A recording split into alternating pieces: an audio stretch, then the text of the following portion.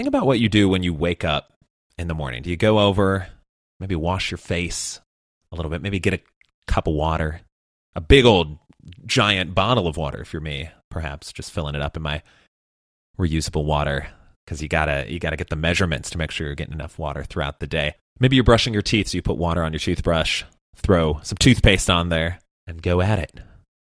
That sounds violent. Like, you're just brush your teeth. Don't, saw your gums off or anything like that.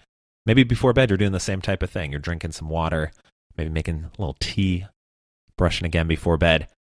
For close to 800 million people across the world, these simple activities, not easy to do without the risk of waterborne illness because they don't have access to clean water. It's something we take for granted for sure if you are living in somewhere where you can just drink water right out of the faucet, right out of the tap. But for so many people, it's a tough reality that they have to travel hours at a time just to find somewhere that has clean water and then travel hours back to bring it back to their families.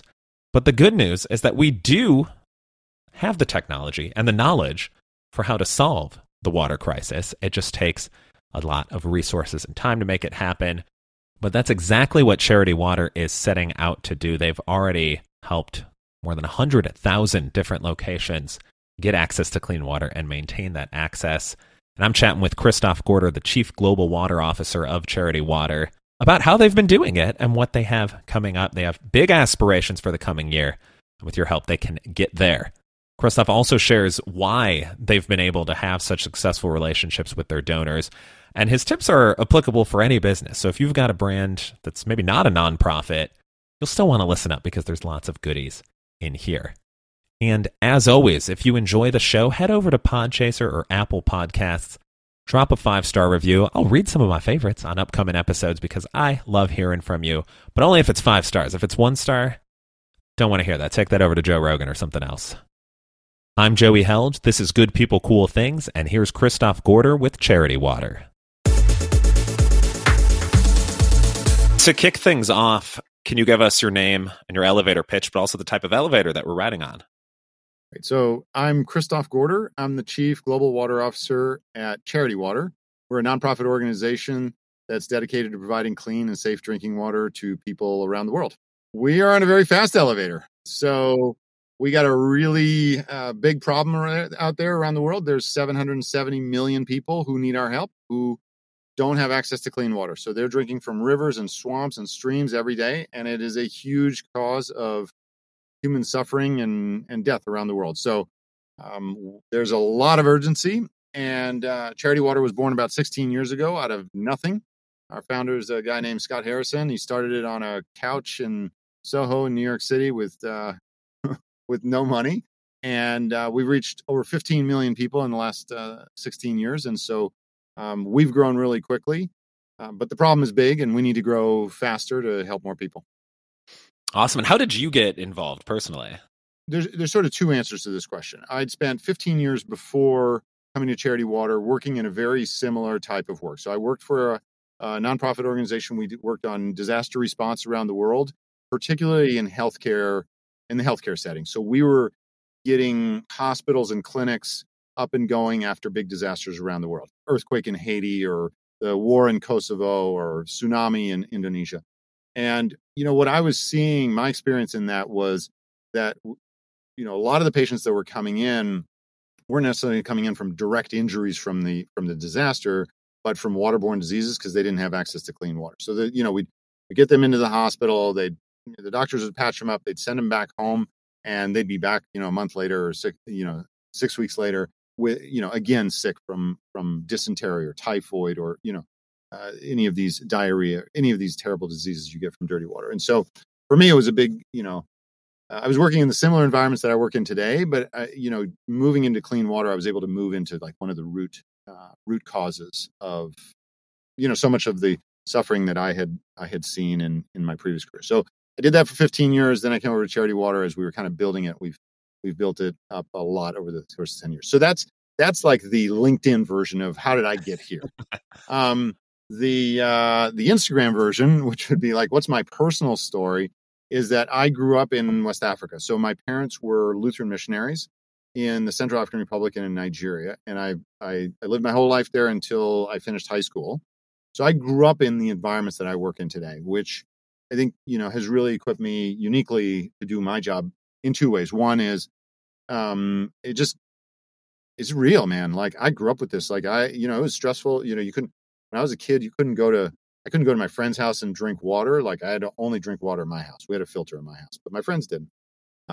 So I have a lot of motivation. Like these people were neighbors and friends, and except for I've seen it directly. The other thing is, I grew up in this environment, so I feel very comfortable in being in very unusual environments or environments that other people would feel very uncomfortable. So it's really helped me in the last 25 years of my career, kind of land someplace and work well with lots of different kind of people just because of the way I was raised. So those are the kind of two answers to one question there. Yeah, absolutely. And I think that's a really good point of like having lived it. And I know we're both big travelers as well. And I think, people who maybe don't travel as much, sometimes it can be hard to kind of almost hammer home why this is such an issue across the world. And I think when you do travel and you see other countries that it's like, yeah, you can't just turn on a faucet and get water unless you want to risk a disease or anything. We take like it so that. for granted. You take it for granted. It's the first thing you do in the morning. You get up, you don't even think about it. You use the toilet and flush it, and then you get a drink of water and brush your teeth. I mean, you don't even think it's the last thing you do at night. You brush your teeth and take a drink of water. As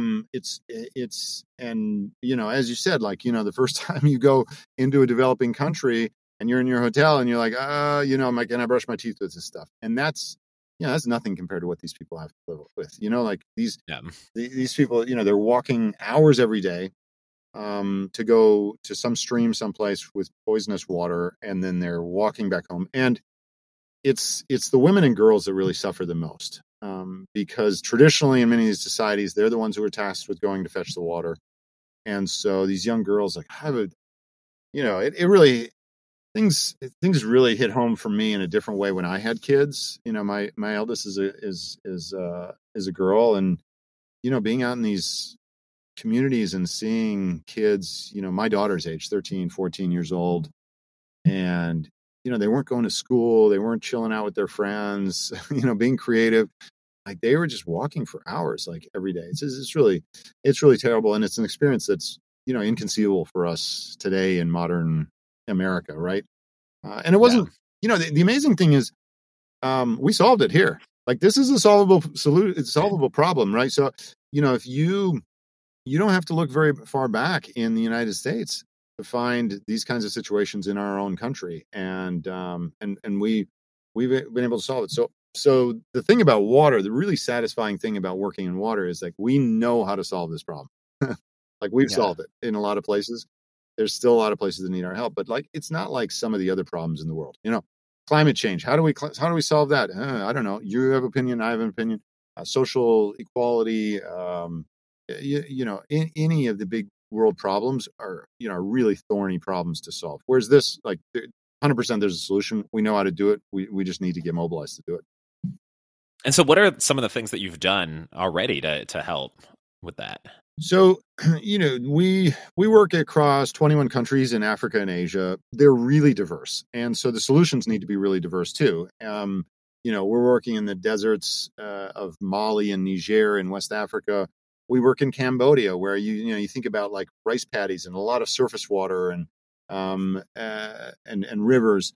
We work in jungles and high mountainous areas. And so, the interesting thing about water is the solutions really need to be local, and they need to be engineered to be local. And so, in some cases, like Cambodia, they would be household filtration devices because there's water kind of everywhere. You just dig a hole 10 feet deep in your backyard and you have a well and there's plenty of water there, but it's dirty. So what you need is a filtration device.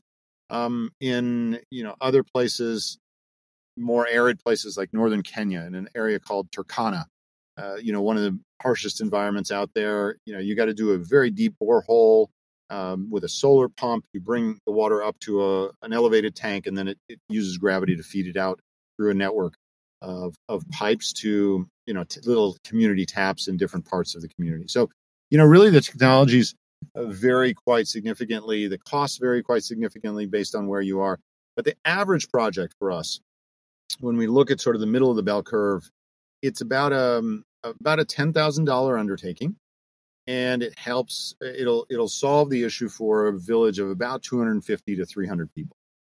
So, in those places, what's amazing about this is, in many of these places, people have been living on top of all the clean water. Like clean water is like 150 feet below them. Mm-hmm. Like for hundreds of years, they've been living 150 feet away from all the clean water they would ever need. And what's separating them is that 150 feet and about $10,000 of, technical knowledge and drilling rigs and diesel and some pipes and whatnot. And they're so close. They're so close. and we can bridge that gap for them. So, I would say, yes, the solutions are very diverse, but an average project would cost about 10 grand and solve the problem for about 250 people.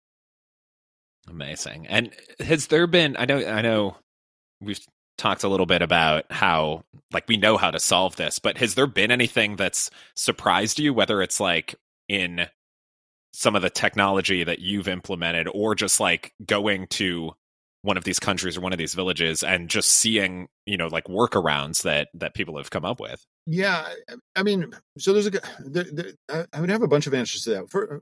First of all, is what a big difference clean access to clean water makes. I mean, it really touches all aspects of life. And it's almost impossible to imagine any human development, any progress, if you don't have clean water, right? So if you don't have clean water, you're spending hours a day going to fetch water. So you're using your time and your energy to go, you're just in this revolving circle. You're getting sick. So any extra money you have, you're using on medicine or going to the doctor.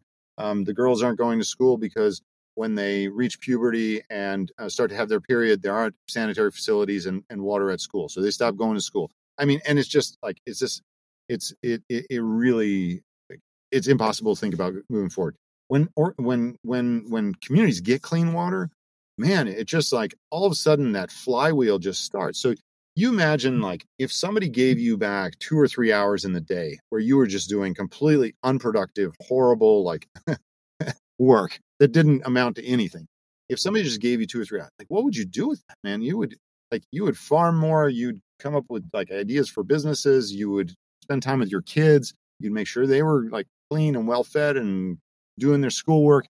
So you imagine what that means in sort of practical terms. We know from research that $1 invested in clean water and sanitation produces $4 to $12 return on investment in terms of economic benefits to a community. So, when you're talking about people who are making $1 a day, who are living on $1 a day, every penny counts, and we can add a lot to it. So to see the difference between a community that got clean water they've had clean water for 5 years or 10 years, the women are running little businesses, the kids are clean, schools are full, they're lobbying their local government to get electricity in. It's a completely different kind of environment. And so that's surprising. It's you imagine it makes it a big difference, but then you see it and it's wow. Yeah. I think the other thing that's been surprising for me, and just a huge challenge for us and for everybody else, is just how difficult it is to keep clean water flowing. So it's hard to build a water project. You got to raise the money, you got to find the water, you got to do the political process, you've got to figure out, there's a lot that goes into building a project and building it in a sustainable way. And then that project has to last, 10, 20, 30 years. And over the course of time, making sure that communities are able to keep their clean water flowing is incredibly complicated, because these places are in the middle of nowhere.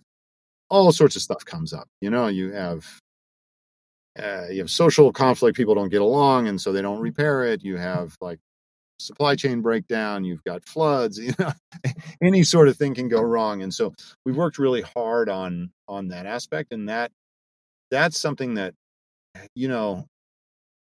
costs it's not that it costs so much money, it's really complicated, and that's been a surprise for me. Yes, yeah, this is on a much smaller scale, but I feel like most things maybe this is just the weight of the pandemic weighing down too. But I feel like most new projects I've tried to undertake in the past 2.5 years, it's like, oh, okay, this should be a quick thing. Like this shouldn't take a lot of time. This should be pretty simple. And then it's hours later, and I'm just banging my head against a wall. Yeah, and this makes sense, but I think when you go into it, it's easy to be a little naive about like how quick and easy this is going to be, right? Mm-hmm. And so we've learned that over time, and so it's really helped us. I think instead of thinking, oh, well, we'll go in and we'll build a water project in this community. It'll take us a couple of months, and we'll be done, and we'll move on, and that'll be it. Really think about like, okay, yes, it'll take us a couple of months to build a project here, but we're going to want to keep in touch with these guys at some level for the next 10 years, just to make sure everything's going right. And they're able to fix the vast majority of the issues that they come up against. But if they run into some problem that they can't fix themselves, like we're going to still be in touch, and they can call us and we can help them. And keeping, so, we've built or funded 100,000 projects around the world in the last 15 years, 100,000 locations in the middle of nowhere. I mean, like, this is like, you fly to the capital city in Africa, then you fly to like a regional town, and then you get in a truck and you drive like 4 hours out.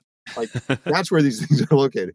So 100,000 little dots in the map, keeping track of those is a major undertaking. So a huge shift for us was kind of that aha moment years ago when we were like, oh, it doesn't just end. Like, you don't just like, like you don't just like build a project and walk away from it.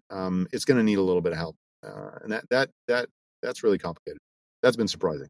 that keeps me challenged every day. It's nice to be kept on your toes, I think.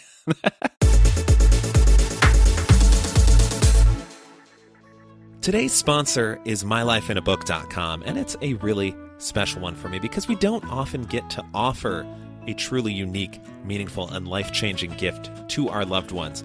We're usually getting something symbolic, like a chocolate that someone really likes, or a material objects like Boggle or Coup.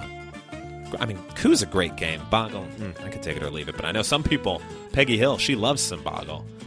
Those gifts, sure, they're great, but they don't truly build a legacy for our loved ones. With mylifeinabook.com, you can give any close family member of your choice the opportunity to write their own life story for future generations.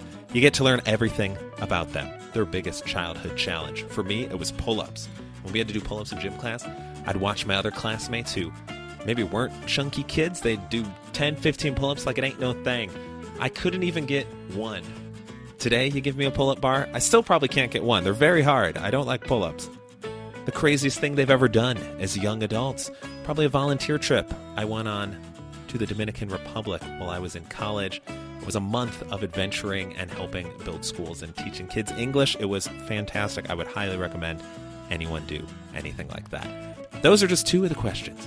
There's much more. MyLifeInABook.com makes the process so easy. Your loved one will get a question of your choice every week. You can either select from a suggested list or write your own. If you want to really ask someone about nature or their favorite travel destinations or anything like that, all they have to do is answer the question and provide a meaningful picture. At the end of 1 year, they're all gathered in a beautiful keepsake book, and you can order as many additional copies as you want. My mom, a few years ago, was going through some old photo books and had a lot of cool photos, but didn't have the context for all of them. And if she had something like this, we could have had a big old keepsake. We can grab all those photos. We can put questions and answers to them. Make it a wonderful, truly magical experience for both of us, because I'm learning more about her. She's getting to see all of these things put together. It's wonderful and fantastic. Think about it. What better way to show your loved ones how much their life means to you, and what better way to preserve their memories and life lessons for the future? And because you are listening to this show, I got you with $10 off your first purchase. Just use discount code GPCT. It's also in the show notes. If you just want to click a link, you're like, I don't want to type stuff, I just want to click a link. I got you covered there. That's GPCT to get $10 off on mylifeinabook.com. Going back more towards the, I guess, like the other side of a nonprofit? Because there's obviously the work that you're doing, but then there's also educating people, raising money, getting those funds like that, which I think, especially, and again, in a time of the world where at least in the US, the inflation rates are going up. It seems like everything's more expensive than it used to be. I know some of my favorite restaurants, I'm just like, I used to tell you to the cent what this could cost, and now it's more than that. But I'll still eat it because it's great. So I guess it's kind of a two-part question. How have you worked to educate people and spread the word about what you're doing? And have you found that strategy has had to shift over the past few years, since maybe people are a little more careful with money, or at least more aware of like what they're spending it on? When we started the organization and we thought about what were our biggest challenges, if you're thinking about it, you might think, oh, well, it's, that we're working in like far off places that might be corrupt. There might be wars there. How do you find the water? Like, you might drill and not find, like, actually, those are sort of secondary problems. The big problem that we were facing when we thought that we believe we face as an organization is that, people don't trust charities. And so if you're in my position and our ability to accomplish our mission to give people access to clean water relies, totally on you trusting me and you giving me some donation that I'm going to use that well. So when you read about this, like, there's a study done that said 43% of Americans don't trust charities. Wow. And 75% of Americans think the charities spend their money poorly or very poorly. So you're in my position and you're like, oh man, like, I have to get people to trust me before we can even start to face those other problems of like difficult working environments. So at the very beginning, we set up the organization in a very unique way. We said, okay, 100% of your donation is going to go to the field. We're not going to use any of it for our overhead, for our salaries, for like managing any of that. All of that money, I still need to make a salary. I still need to fly out there and make sure that the project was done right. All of that's going to be paid for by a separate group of donors. So there's like 130 or so individuals or families who specifically opt in to just cover like salary. So none of their money goes to Africa or Asia. All of their money stays here and pays for, all of our expenses. So that was kind of the first step for us. And we really set up this unique model. And that allows us then to really, give people a lot of confidence that their money is not getting like spent on something that they didn't expect it to get spent on. It's getting spent in the field. And that's really helped us a lot. That along with transparency that we have of, proving every single project, mapping every single project and publishing it. So that's created kind of like I think a unique relationship with the people who give to us. And that means that people have felt like they really understand what their impact is and how important their impact is, and what their money is actually doing, because we can quantify it pretty well. The last few years have been really interesting. My experience is that, and we've seen this through COVID when there was a big downturn. A lot of people lost their jobs. Now there's inflation, a lot of uncertainty. It's interesting because I think when people go through difficult times like this, and when they see their family members or neighbors or friends going through this, they become more empathetic. And we've seen people really step up in this time to say like, wow, like, yeah, if it's tough for me, imagine how tough it is for somebody out there, because inflation is global. Mm-hmm. The price of food and fuel is high here and it's high in Ethiopia, so you imagine you're trying to raise a family on, $1 or $2 a day. And, the price of oil or flour, raises by 20%. This is like, it's huge. Like, I don't like paying more for gas at the pump, but at the ultimate, at the end of the day, I can get that done, and I have to sacrifice something that I might not have done. So we've found that people actually become very empathetic in difficult times, and it's really inspiring. It's amazing. Like, that's humans are amazing. Like, and Americans particularly are the most generous people in the world. Like, that's not me saying it. That's just like the data. So, we're lucky to be, in the environment we are in, and to have the amazing support that we get. Well, maybe that segues nicely then into a question you wish you were asked more frequently, which is someone coming up to you and being like, "What can I do to help?" Yeah, I mean, I think we all are very busy with our lives. life is generally overwhelming for all of us, right? We've got jobs and loved ones and kids and aspirations and hobbies, and there's just never enough hours in the day. And I think to stop what you're doing and to ask anybody, like, what can I do to help? Whether it's your spouse or your kid or your neighbor or the local charity or your PTA or whatever.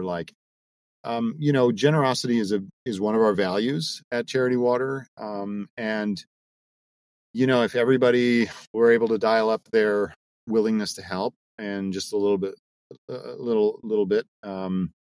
it could change the world. And that's we see it around us all the time. So when people come to me and say, what can I do to help? I'm like, oh, wow, this is great. Like we are built to put that energy to work for what is actually just a very small amount of effort in the grand scheme of things. You can make a huge difference. So for us, for example, it costs on average about $40 to give one person access to clean water. I mean, for many, many people, that is well within their ability. And these people are on the other side of the world. They can't advocate in front of you. They really need us to kind of take a step forward and say, yeah, like what can I do to help? Because they're far away and voiceless. And so that's the question. Like when somebody says, what can I do to help? Like, oh man, that's great. Like you're giving and not taking, and it's an amazing thing. Can you give us just a quick, I guess, a look ahead, probably to 2023, since we're somehow almost at the end of the year already? That still baffles me every day. But some of the projects that you're working on. So we are, we're engaged in pretty significant projects across 21 countries.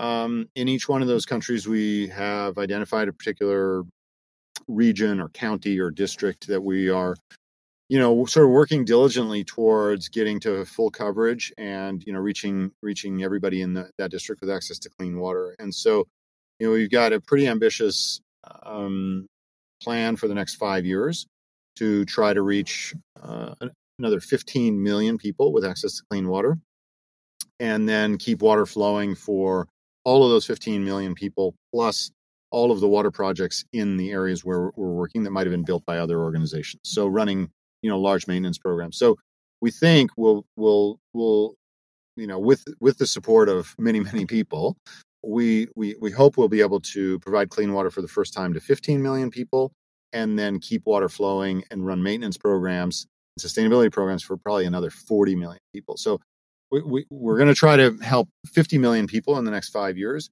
But that's not going to happen by itself. Like we've got the way to do it. We can execute on the ground, but it takes an enormous amount of resources. So, we need every bit that we can, and every little bit helps one person.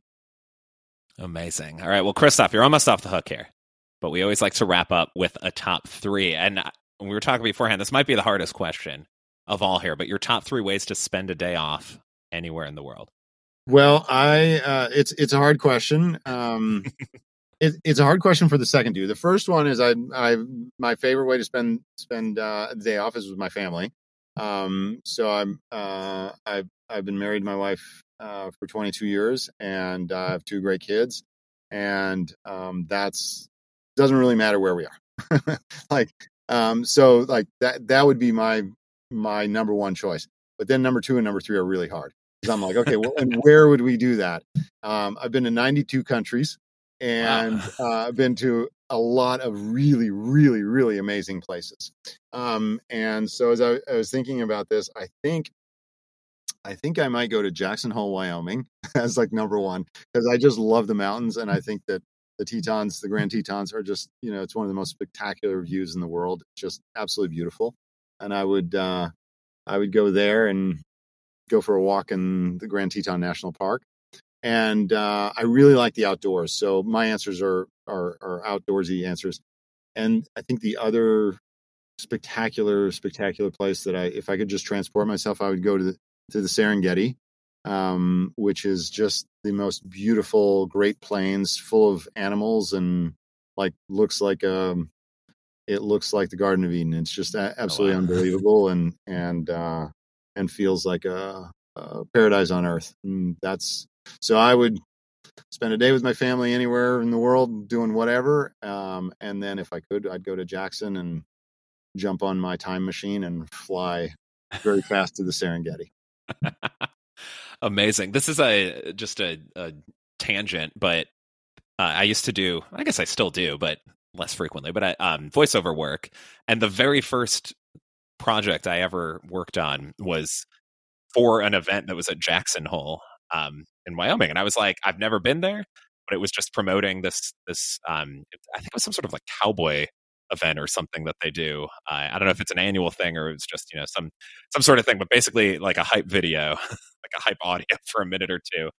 And then I was like, it sounds awesome. I want to go.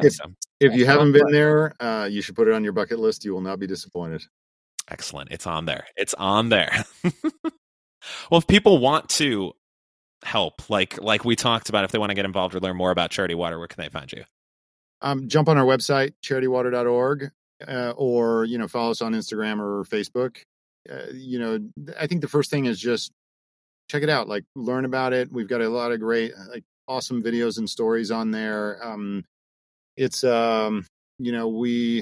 We're excited about our work. We're inspired by the work that we get involved in. We're not giving anybody a guilt trip. Come along for the ride. This is inspiring, fun work, and there is no contribution that's too small. I mean, if you think if you give $10, we'll get 3 other people to give $10, and we'll help one person solve their problem in a profound way. So, jump online, learn about it, and just join us, man. This is we'd love to have you. Love it. Christoph, thanks so much again. This was great. Awesome. Thanks. It was great chatting with you, Joey. Likewise. And of course, we've got to end with a corny joke, as we always do. Why did the ocean break up with the pond? She thought he was too shallow. Get after it today, people. Good People, Cool Things is produced in Austin, Texas. If you were a fan of this episode, go ahead and hit that follow button. That helps more people hear the show. You can send me a message, joey@goodpeoplecoolthings.com. Thank you to all of the guests who have been on Good People, Cool Things. You can check out all the old episodes via goodpeoplecoolthings.com. As always, thank you for listening, and have a wonderful day.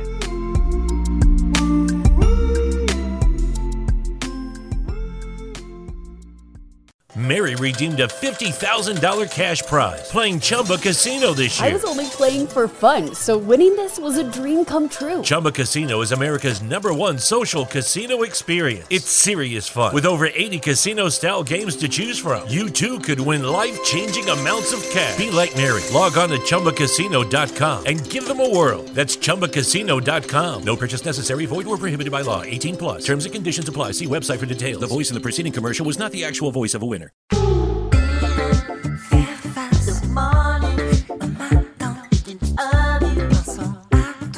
If you're hearing this song on your phone, in your car, or in aisle 7 of the grocery store, you're not really hearing it.